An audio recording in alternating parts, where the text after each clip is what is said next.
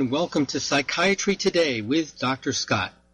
This is your host, psychiatrist Dr. Scott Bay, with all the latest mental health related news, including anything about the mind, the brain, human behavior, how to feel well emotionally, how to cope better with stress, how to make sense of media reports, and to the latest research looking into the causes and potential new treatments for mental illness.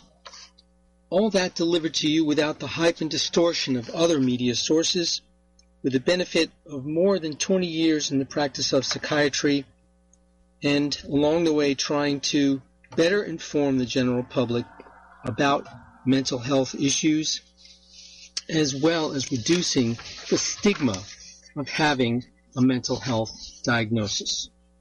And welcome back to the show, folks. And this show is being pre-recorded as always, and it will air for the first time on Wednesday, November the 12th. So hopefully you've been feeling well since then, and hopefully you find the show helpful in terms of picking up some tips for better mental health.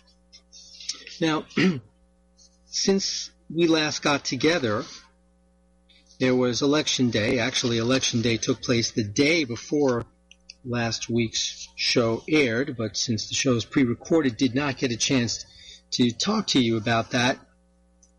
And interestingly enough, I came across an article about some research into the emotional reactions of the results of Election Day. And I thought it appropriate to bring that to you. Is Election Day, in fact, the saddest day of the year? Well, Election Day is at least difficult for many political candidates, right? But it's no picnic for their supporters either. A new study, and this comes to us from the Washington University in St. Louis, shows just how tough election days can be. The study finds that winning elections barely improves the happiness of those from the winning political party, and that losing reduces self-reported happiness and increases sadness substantially. The study is called Losing Hurts: Partisan Happiness in the 2012 Presidential Election, which is what was studied in order to come up with their conclusions. And it was published in the Harvard Kennedy School Research Working Paper Series. The researchers used thousands of daily online survey responses from Civic Science, a market research and data intelligence company, to compare the happiness and sadness reported by those who identify with political parties in the days surrounding the 2012 presidential election.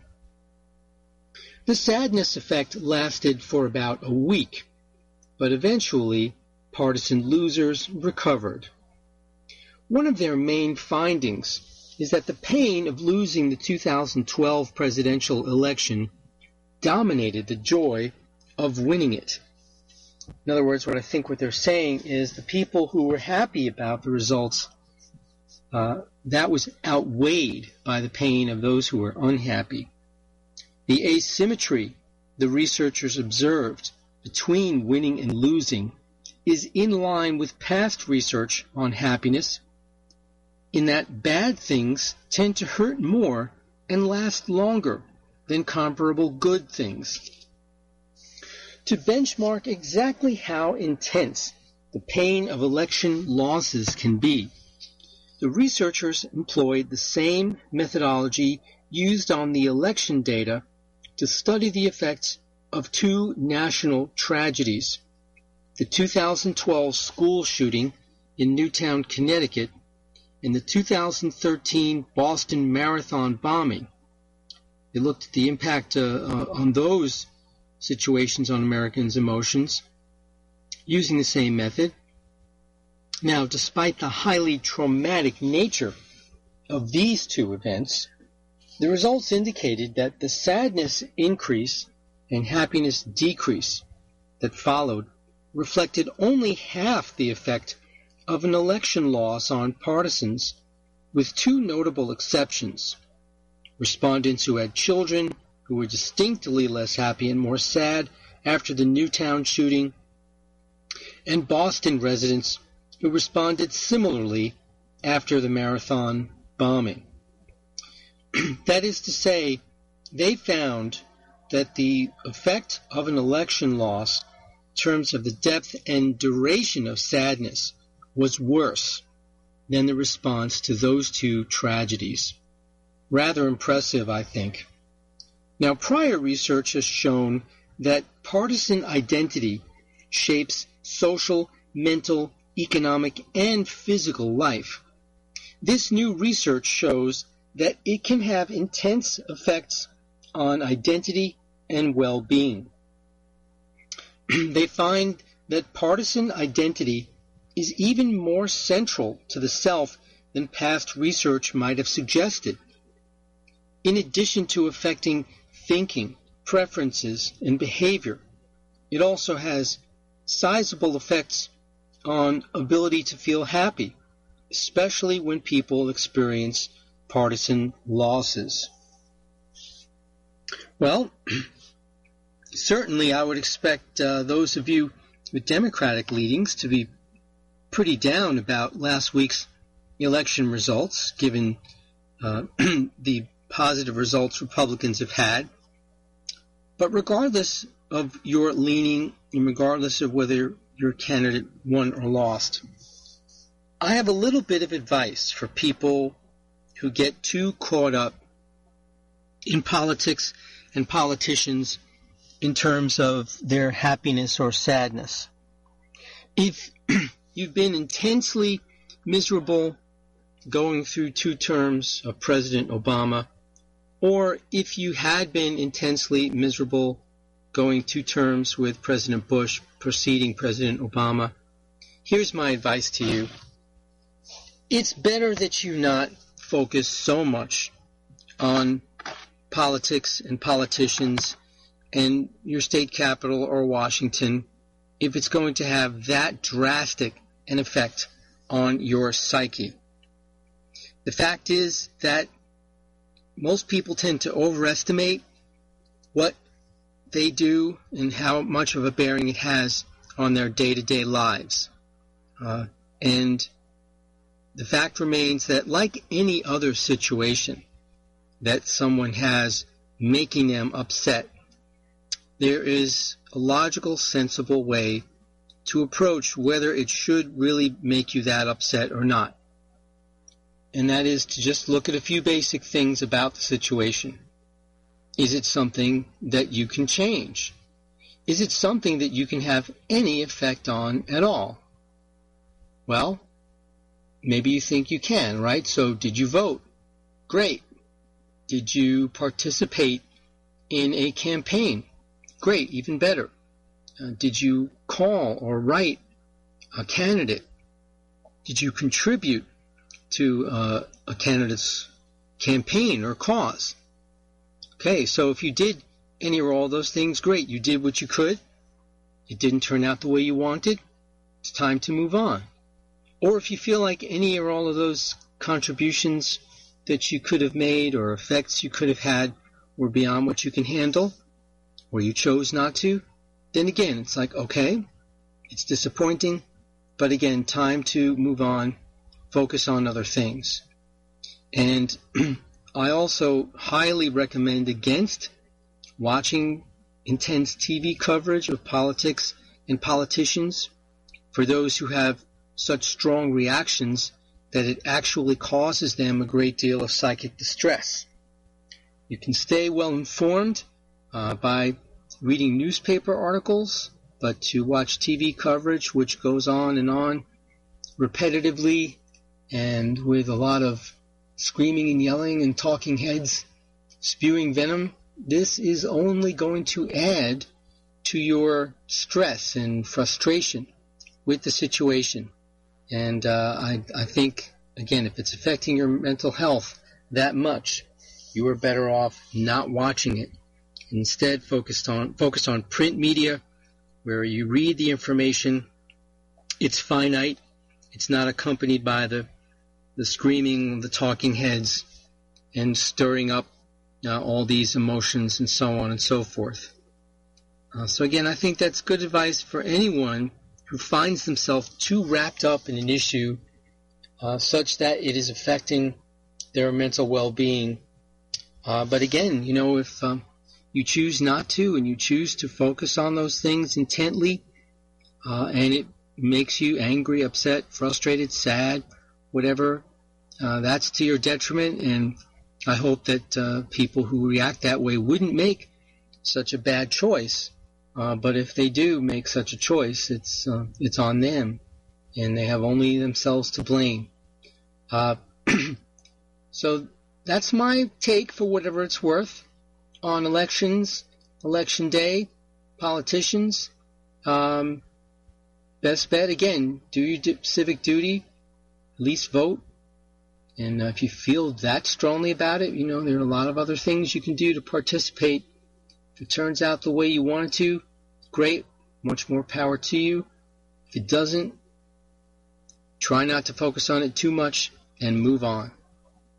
All right, well, next up on Psychiatry Today, there have been so many theories of what causes ADHD, and a lot of things have been accused of playing a role in increasing the risk of attention deficit hyperactivity disorder in children. Theories like childhood vaccines have been debunked. Nonetheless, that very ignorant belief persists, despite the fact that science has disproved it over and over again. And then you have other theories, such as that it's being diagnosed too often, especially in affluent areas.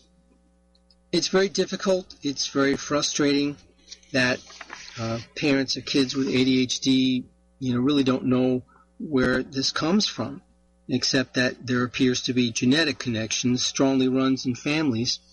But here's a new study that potentially may show a direct link to breathing dirty air during pregnancy. That's right. Could it be that air pollution is a causative factor for having kids with ADHD? We're going to look at that study when we come back from this commercial break. You're listening to Psychiatry Today with Dr. Scott. Be right back. Did you miss a show that you really wanted to hear? All of our programs are available for download on americaswebradio.com and on iTunes. You can listen to your favorite programs on americaswebradio.com anytime you like.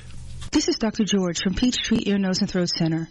We've won patient care awards and have the highest patient recommendations because I believe in practicing medicine the old-fashioned way. Practicing good medicine is based in listening to the patient and making a care plan that is individualized. The best medical care is given when there is a strong doctor-patient relationship built on mutual trust and respect. At Peachtree ENT Center, we believe in taking care of the whole patient because healing is more than writing a prescription. Whether you have problems hearing or your child has frequent throat infections, from the time you call our office and speak to a real person, you'll be treated as an individual, not an ailment. During your visit, you'll not be rushed, and all of your questions will be answered. And when possible, I will recommend natural treatments to fix the problem. If surgery is recommended, cost-effective, minimally invasive treatment for snoring, sleep apnea, or sinus problems will be offered because Peachtree ENT Center is where patient care counts. If you'd like to make an appointment, call 404-591-9100 or reach us on the web at www.peachtreeentcenter.com. In 2009, the membership organization Docs for Patient Care was founded. People all around the country wanted to participate in the efforts of this group, and they wanted to join, but they were unable to do so unless they were physicians. It's for this reason that the Docs for Patient Care Foundation was created. Now, everyone can join the fight and become a member of an organization created by doctors for patients, dedicated to fighting for your healthcare freedom and preserving the doctor-patient relationship.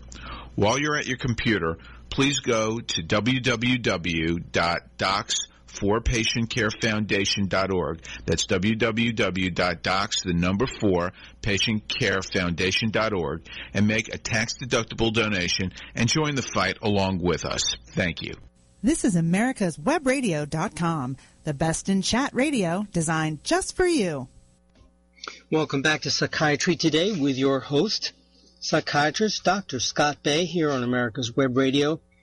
And now I'd like to explore with you a study that potentially shows a link between a woman being subjected to polluted air during pregnancy and a greater likelihood of having a child born with ADHD.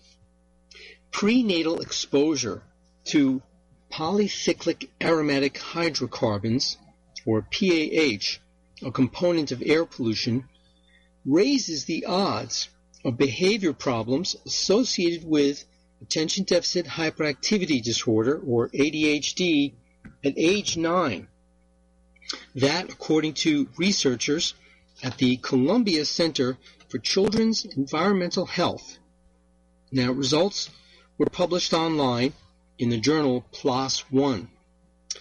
The researchers followed 233 non-smoking pregnant women and their children in New York City from pregnancy into childhood, and found that children born to mothers exposed to high levels of these polycyclic aromatic hydrocarbons during pregnancy had 5 times the odds of a higher than usual number and degree of symptoms that characterize ADHD, specifically inattentive type ADHD at age 9, compared with children whose mothers did not have high polycyclic aromatic hydrocarbon exposure. The study is the first to explore the connection between prenatal exposure to these pollutants and ADHD in school-age children over time. Now, they refer to the inattentive type of ADHD. I want to go over that with you. The term ADD actually is outdated and is no longer used, has not been for many years, although in common parlance it persists. The current terminology is ADHD, which stands for Attention Deficit Hyperactivity Disorder, and then you have 3 subtypes. The inattentive only type, which is the one they're talking about in this study, the hyperactive impulsive type, and then the combined type, which has features including inattentiveness and hyperactive impulsive behavior. And again, the polycyclic aromatic hydrocarbons, or PAH for short, we'll say, that was associated with an increased risk of the inattentive type ADHD by age 9. The findings are concerning because attention problems, of course, impact school performance, but also social relationships and occupational performance. The Centers for Disease Control and Prevention here in Atlanta estimates that around 10% of American children ages 4 to 17 have ADHD in one of the 3 types: the inattentive ADHD, in which children have a hard time focusing and are easily distracted and disorganized, the hyperactive and impulsive ADHD, or the combination. And little is known about what causes ADHD, but in addition to genetic factors, environmental factors are known to, or at least suspected of, playing a role. PAH are toxic air pollutants generated by many sources, such as vehicle traffic, residential boilers, and electricity-generating plants using fossil fuels. Researchers measured levels of maternal PAH exposure using PAH DNA adducts in maternal blood obtained at delivery. So really it was a measure in the pregnant woman's blood at the time of delivery. And then they checked childhood PAH exposure by measuring the PAH metabolites in urine at age 3 or age 5. And then they measured the ADHD behavior problems using the well-known Conners Parent Rating Scale. The current findings build on the Centers for Disease Control's previous studies linking prenatal PAH exposure with behavioral and cognitive issues, including associations with developmental delays at age 3, reduced IQ at age 5, and symptoms of anxiety and depression and attention problems at ages 6 and 7. The mechanism by which this PAH exposure increases the likelihood of ADHD is not fully understood, but the research paper lists several possibilities, including the disruption of the endocrine system, DNA damage, oxidative stress, and interference with placental growth factors, resulting in decreased exchange of oxygen and nutrients between the maternal and the fetal circulation. Although more research is needed to fully understand this relationship, the researchers say these results are of concern, since children with ADHD are at greater risk for risk-taking behaviors, poor academic performance, and lower earnings. Moreover, ADHD imposes large annual costs to society, estimated between $36 and $52 billion in the United States, and to individuals estimated to be $12,500 to $17,458. Love to know where they come up with numbers that specific, but the negative consequences later in life for ADHD are well known. Again, it isn't just about interfering with academic performance, although that is certainly a big issue. You'll often see that kids with ADHD either do not finish college, or if they ever get there at all, or they take quite a bit longer to get through it than most people. Then later on in life, people with ADHD tend to have a greater likelihood of substance abuse, and this is often surprising to people when they hear that, because you think of the medications used to treat ADHD, both in childhood and adulthood. They are very strong amphetamine-like stimulant drugs, which, if someone does not have ADHD, are widely misused recreationally. But nonetheless, not treating ADHD increases the risk of abuse of alcohol and drugs later in life. There is also a higher incidence of other types of legal problems, traffic tickets, car accidents are much more common, typically because of the tendency to be distracted while driving. It affects relationships. People with ADHD sometimes, unfortunately, can be frustrating to live with. There are high rates of divorce and relationship satisfaction. And job situation can be compromised by ADHD. Someone is not able to focus on their job, easily distracted at work. It's quite common for people with ADHD to have a very spotty work history, always moving around to different jobs. And some of that isn't always being let go for poor performance because of distractedness. Some of it is losing interest quickly in doing a certain job and then wanting to move on to something else. So all those things, difficult relationship history, difficult vocational history, legal history, substance abuse, these are all common results in adulthood of a kid having ADHD.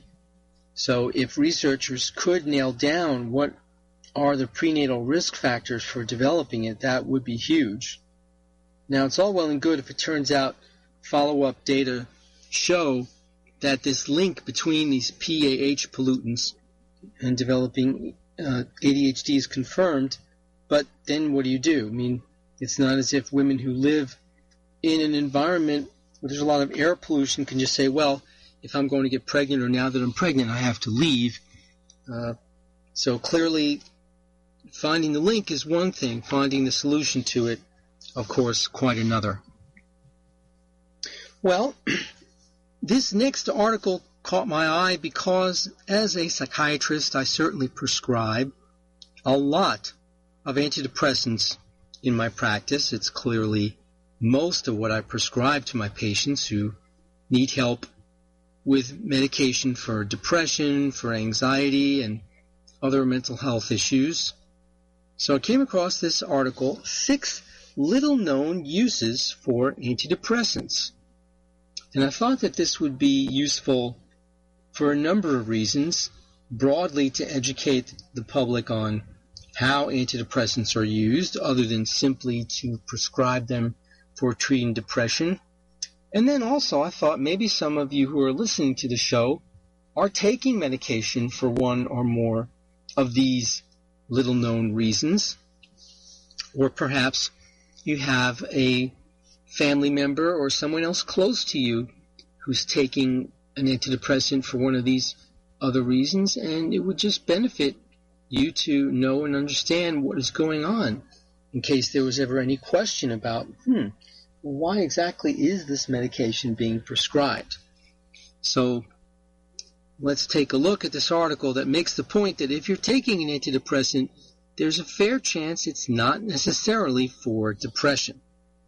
Now, first of all, one thing I want to mention that the article doesn't necessarily go into because it's fairly obvious, antidepressants are prescribed for anxiety, not just for depression. And this is a very common misconception, a common mix-up, unfortunately, that people have. Someone comes to see a doctor such as myself for help with anxiety, and we prescribe an antidepressant to treat their anxiety. But sometimes the patient will say, well, why are you giving me an antidepressant? I'm not depressed, I'm anxious. Well, the term antidepressant is confusing for that reason. But in reality, they're just very versatile drugs. And antidepressants treat anxiety even if there is zero depression whatsoever. Ideally, they should be called something else, but we're kind of stuck with the name antidepressant. So hopefully that is not going to be confusing to you. We will take another commercial break here and get back to the article about 6 little-known uses for antidepressants and more mental health-related news. You're listening to Psychiatry Today with Dr. Scott. This is Dr. Susan Blank, Medical Director for the Atlanta Healing Center. Our team is able to offer a multitude of treatment options such as quantitative EEG, also known as brain mapping, hormonal and nutritional assessments, neuropsychological testing, and cognitive therapy, along with traditional 12-step facilitation. And we can even offer you, if appropriate, a gentle medically managed detox. Please contact us at 770-696-9862. This is Dr. George from Peachtree ENT Center. Understanding health insurance is becoming more challenging. If you currently have insurance, you've probably noticed that it costs more to see your doctor. And if you were able to keep your doctor, it takes longer to get an appointment. The bad news is this trend is projected to continue. Your costs will continue to rise while your healthcare choice and access will continue to fall. The good news is Peachtree ENT Center has the answer to this problem. We are committed to working with you. We specialize in providing affordable care for patients without insurance, those who are underinsured, and those with high deductibles or catastrophic coverage. And we offer same-day appointments. You no longer have to choose between staying healthy and paying bills because Peachtree ENT Center is where patient care counts. This is AmericasWebRadio.com, the best in chat radio designed just for you. Welcome back to Psychiatry Today with your host, Dr. Scott Bay, your psychiatrist on America's Web Radio. And next up on the show, 6 little-known uses for antidepressants, which are quite versatile medications. We talked before the break about how they treat anxiety as well as depression. But according to recent data released by the National Center for Health Statistics, antidepressants are the third most common prescription taken by Americans. However, not all these drugs are administered to patients for depression and anxiety, nor does a psychiatrist always prescribe them. Instead, antidepressants are often recommended to patients by primary care physicians and are used to treat a surprising assortment of non-psychological and non-psychiatric conditions. The article doesn't say so, but in fact, I would say 70 to 80% of the antidepressants prescribed in this country are prescribed by non-psychiatric physicians, which shocks a lot of people when they hear that. A lot of people think, well, shouldn't that be mostly prescribed by psychiatrists, the ones who are most expert in treating mental illness and using those medications? And ideally, that's true. It should be. But the problem is there are too few psychiatrists, far fewer than are really necessary to treat the degree of mental illness there is out there.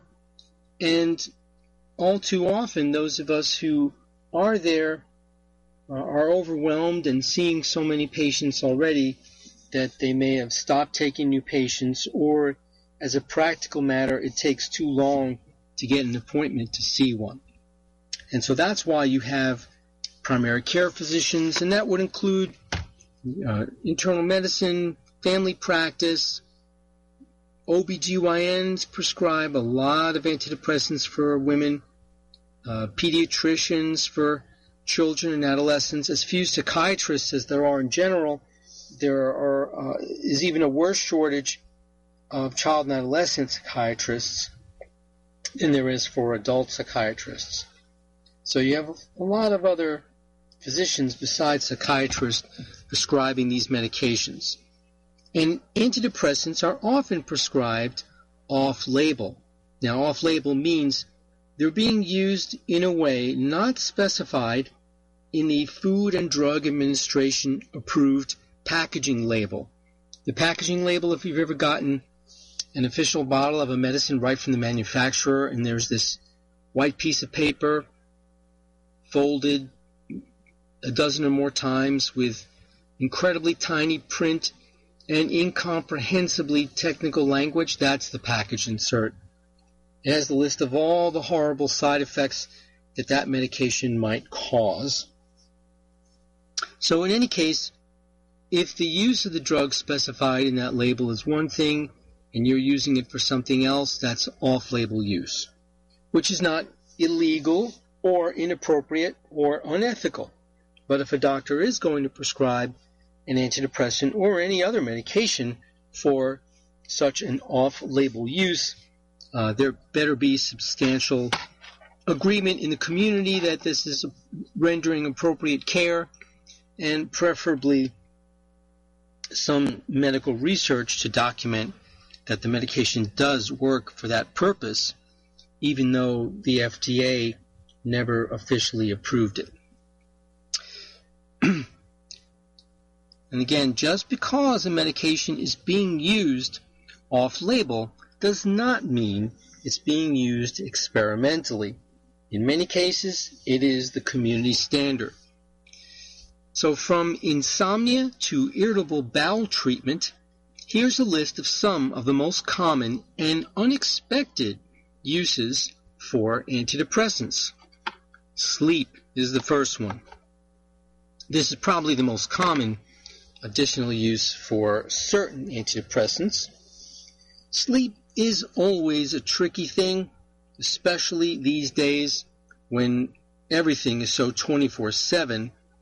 An antidepressant medication that can be used for sleep, specifically trazodone, is probably one of the better ones out there.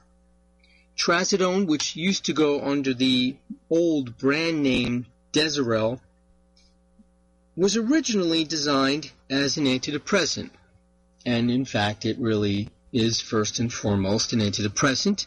It was used as such.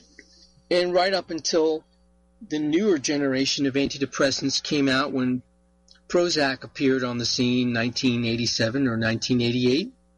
Prior to that, we were still using Deserel to treat depression and anxiety. But with the advent of the newer generation of medications that are far less sedating and easier to take during the day without feeling drowsy or groggy, medications like Trazodone became relegated to just using small doses at bedtime to act as a safer, non-addictive substitute for otherwise addictive and dangerous sleeping pills. Now, due to the nature of Trazodone, people had to take it in very high doses for it to effectively combat depression and anxiety. Back in the time when Trazodone was being used by itself for depression, you could see people on 2, 3, 4, 5, up to 600 milligrams a day, which would usually make patients quite sedated. Low doses, however, can induce sleep, more on the order of 50, 100, 150 milligrams. Nowadays, Trazodone is most often prescribed off-label for insomnia, and unlike other sleep aids, it's not a benzodiazepine like Ativan or Xanax or Klonopin or Valium, or Restoril or Dalmane, and it's not a narcotic like, well, strictly speaking, Ambien and Lunesta aren't narcotics, but they're considered controlled substances just the same, which means they have some abuse potential. So Trazodone is not addicting, not habit-forming. I tell people who are concerned they take it every night to sleep that just look at it comparably to that they take their morning antidepressant most of the time, every day to sleep. What I mean is most of the time, people who take Trazodone at night for sleep are on something else for anxiety or depression in the morning. And that might be Prozac or Lexapro or Zoloft or some of the newer things like Vibrate or Fetsima. And they take Trazodone at night to help them sleep. So taking Trazodone every night is your nighttime antidepressant, just like you take an antidepressant during the day. But even if you don't take something during the day, taking it every night certainly is not habit-forming or addicting, again, because it is an antidepressant, not a sedative hypnotic drug. Now, Trazodone is not the only old generation antidepressant used to help with sleep. There's also one called amitriptyline, which once went under the brand name Elavil, is also used for sleep. It is very sedating. Like Trazodone, patients take a low dosage of it for insomnia, whereas in the past a higher dosage was necessary to treat depression. And there is another antidepressant which is not nearly as old, but is also used to help with sleep, and it's called mirtazapine, which once went under the brand name Remeron.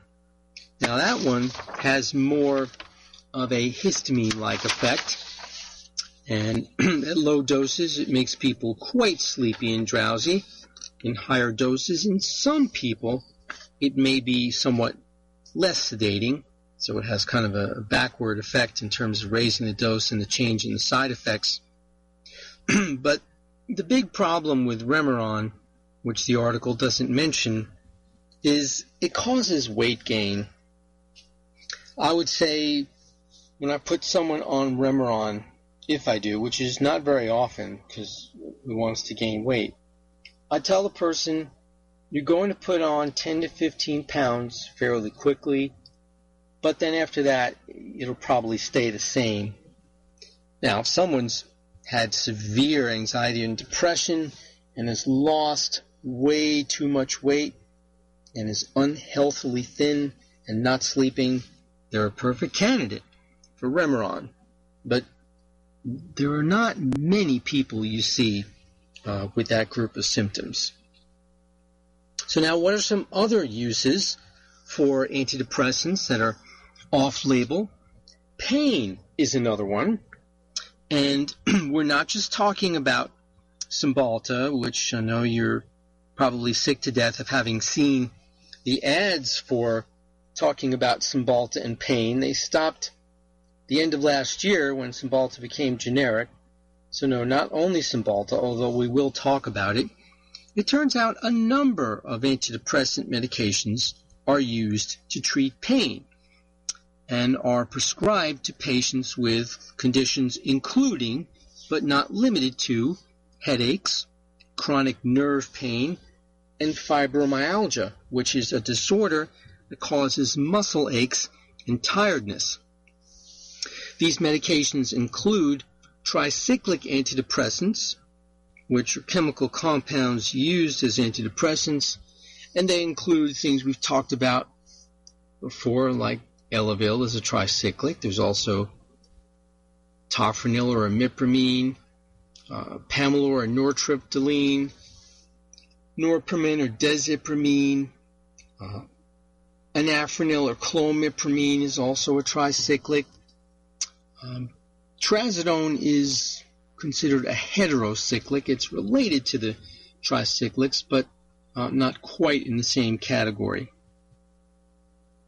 But in any case, they're used to treat pain, as are selective serotonin reuptake inhibitors, which are a class of medicines that affect brain chemicals, serotonin, and that includes Prozac, Paxil, Zoloft, Luvox, Celexa, and Lexapro. And then finally, the serotonin and norepinephrine reuptake inhibitors, which regulate both of those two chemicals, and that's Effexor and Pristiq, and Cymbalta, and Savella, and Fetzima. All right, we're going to take another commercial break here. When we come back, we'll continue our discussion of uses for antidepressants other than for depression and anxiety, and we'll have more after that. You're listening to Psychiatry Today with Dr. Scott. Be right back after this break. This is Dr. Susan Blank, Medical Director for the Atlanta Healing Center. Our team is able to offer a multitude of treatment options such as quantitative EEG, also known as brain mapping, hormonal and nutritional assessments, neuropsychological testing, and cognitive therapy, along with traditional 12-step facilitation. And we can even offer you, if appropriate, a gentle medically managed detox. Please contact us at 770-696-9862. Did you miss a show that you really wanted to hear? All of our programs are available for download on americaswebradio.com and on iTunes. You can listen to your favorite programs on americaswebradio.com anytime you like. In 2009, the membership organization Docs for Patient Care was founded. People all around the country wanted to participate in the efforts of this group, and they wanted to join, but they were unable to do so unless they were physicians. It's for this reason that the Docs for Patient Care Foundation was created. Now, everyone can join the fight and become a member of an organization created by doctors for patients, dedicated to fighting for your healthcare freedom and preserving the doctor-patient relationship. While you're at your computer, please go to www.docs4patientcarefoundation.org. That's www.docs4patientcarefoundation.org and make a tax-deductible donation and join the fight along with us. Thank you. This is americaswebradio.com, the best in chat radio designed just for you. Welcome back to Psychiatry Today with your host, Dr. Scott Bay, your psychiatrist on America's Web Radio. We're talking about additional uses for antidepressant medications other than to treat depression and anxiety. And of those, we're talking about pain.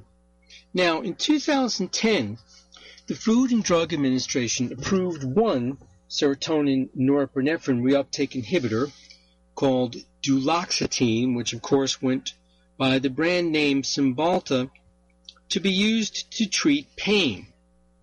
Specifically, it was approved for the use in treating pain from diabetic peripheral neuropathy. Later on, Cymbalta was approved for other types of pain, including lower back pain, chronic pain from osteoarthritis, and pain from fibromyalgia. Lately, you're seeing and hearing a lot of ads for Lyrica for fibromyalgia. It is not an antidepressant. It is not quite an anticonvulsant, but it's more like an anticonvulsant than anything else. Now, when Cymbalta first came on the market, there was one other SNRI, a serotonin norepinephrine reuptake inhibitor, out there. It was Effexor, and the extended-release capsule version of it, Effexor XR. Well, I got curious. I said, well, if Cymbalta can do this, shouldn't that mean that Effexor XR, which is in the same chemical class, and SNRI, should be able to do this as well? So I contacted the medical division at the manufacturer of Effexor XR. At the time, that was Wyeth Pharmaceuticals. They were later bought by Pfizer. And of course, Cymbalta was made by Lilly Pharmaceuticals. So anyway, the bottom line is, of course, Effexor XR worked with pain too. Turns out Wyeth had data for pain for Effexor XR when it came to diabetic peripheral neuropathy, migraine, not necessarily fibromyalgia, I don't think, but the point is, it's an SNRI. It also helped to treat pain. The difference is that Wyeth never bothered to pursue getting the FDA's approval to market their drug to treat pain. They focused on depression and then generalized anxiety, social anxiety, and panic disorder, but just didn't bother with the pain indication. Whereas Lilly, right out of the gate, went for pain as well as depression.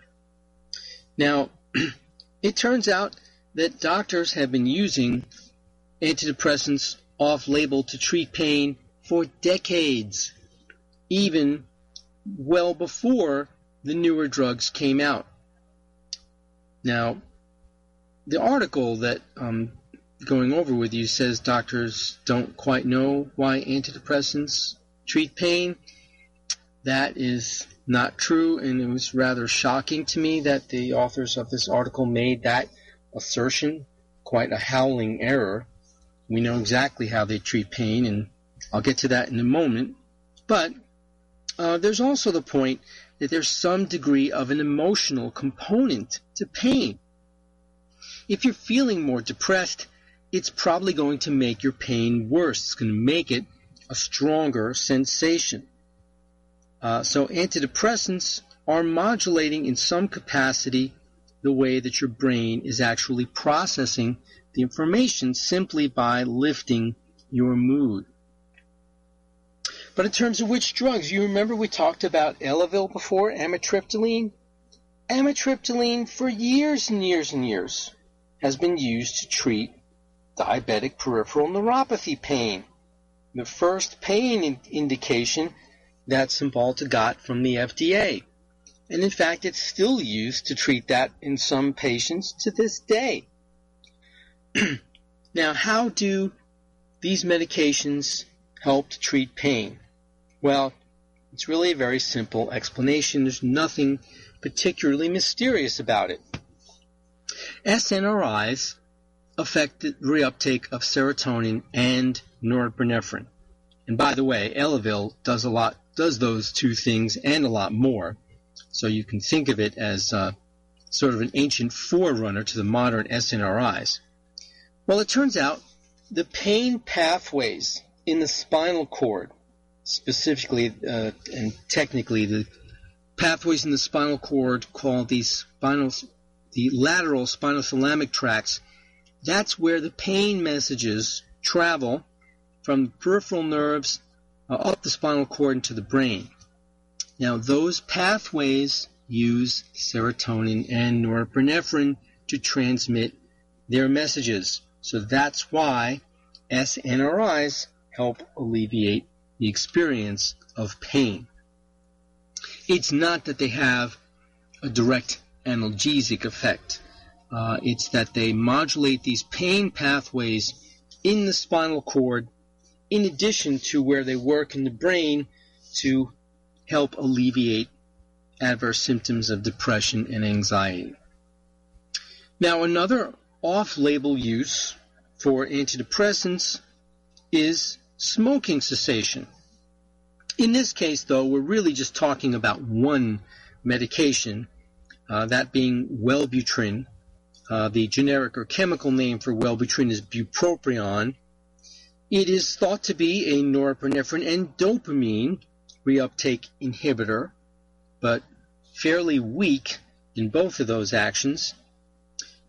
When the smoking cessation indication for bupropion first came out in 1997, they sold the exact same drug under a different name than Wellbutrin. When it was being prescribed for depression, and again, this is back in 1997, it was called Wellbutrin, as it always had been prior to that, and still since then. But when prescribed to treat smoking cessation, it was called Zyban, and there was slightly different coloring and packaging. It was used to help people quit smoking, absent any depression whatsoever.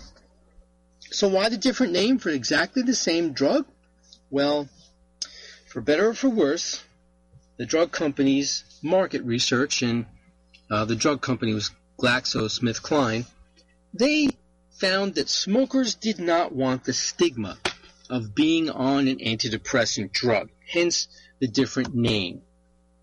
I think that's a lot of garbage. At the time, I asked smokers, and I still ask some of them to this day, would you care about being on an antidepressant drug if it helped you quit smoking? And almost all of them said, heck no. If they want to quit smoking, they don't care what it takes. They would gladly take it, because quitting smoking is so hard and so frustrating. Now, as far as using the antidepressant, well, smoking is a high-frequency behavior, and it's coupled with oral and sensory gratification. So it's a tough thing to get people to stop doing. For some people, the aroma of the burning tobacco is rewarding to people who enjoy smoking.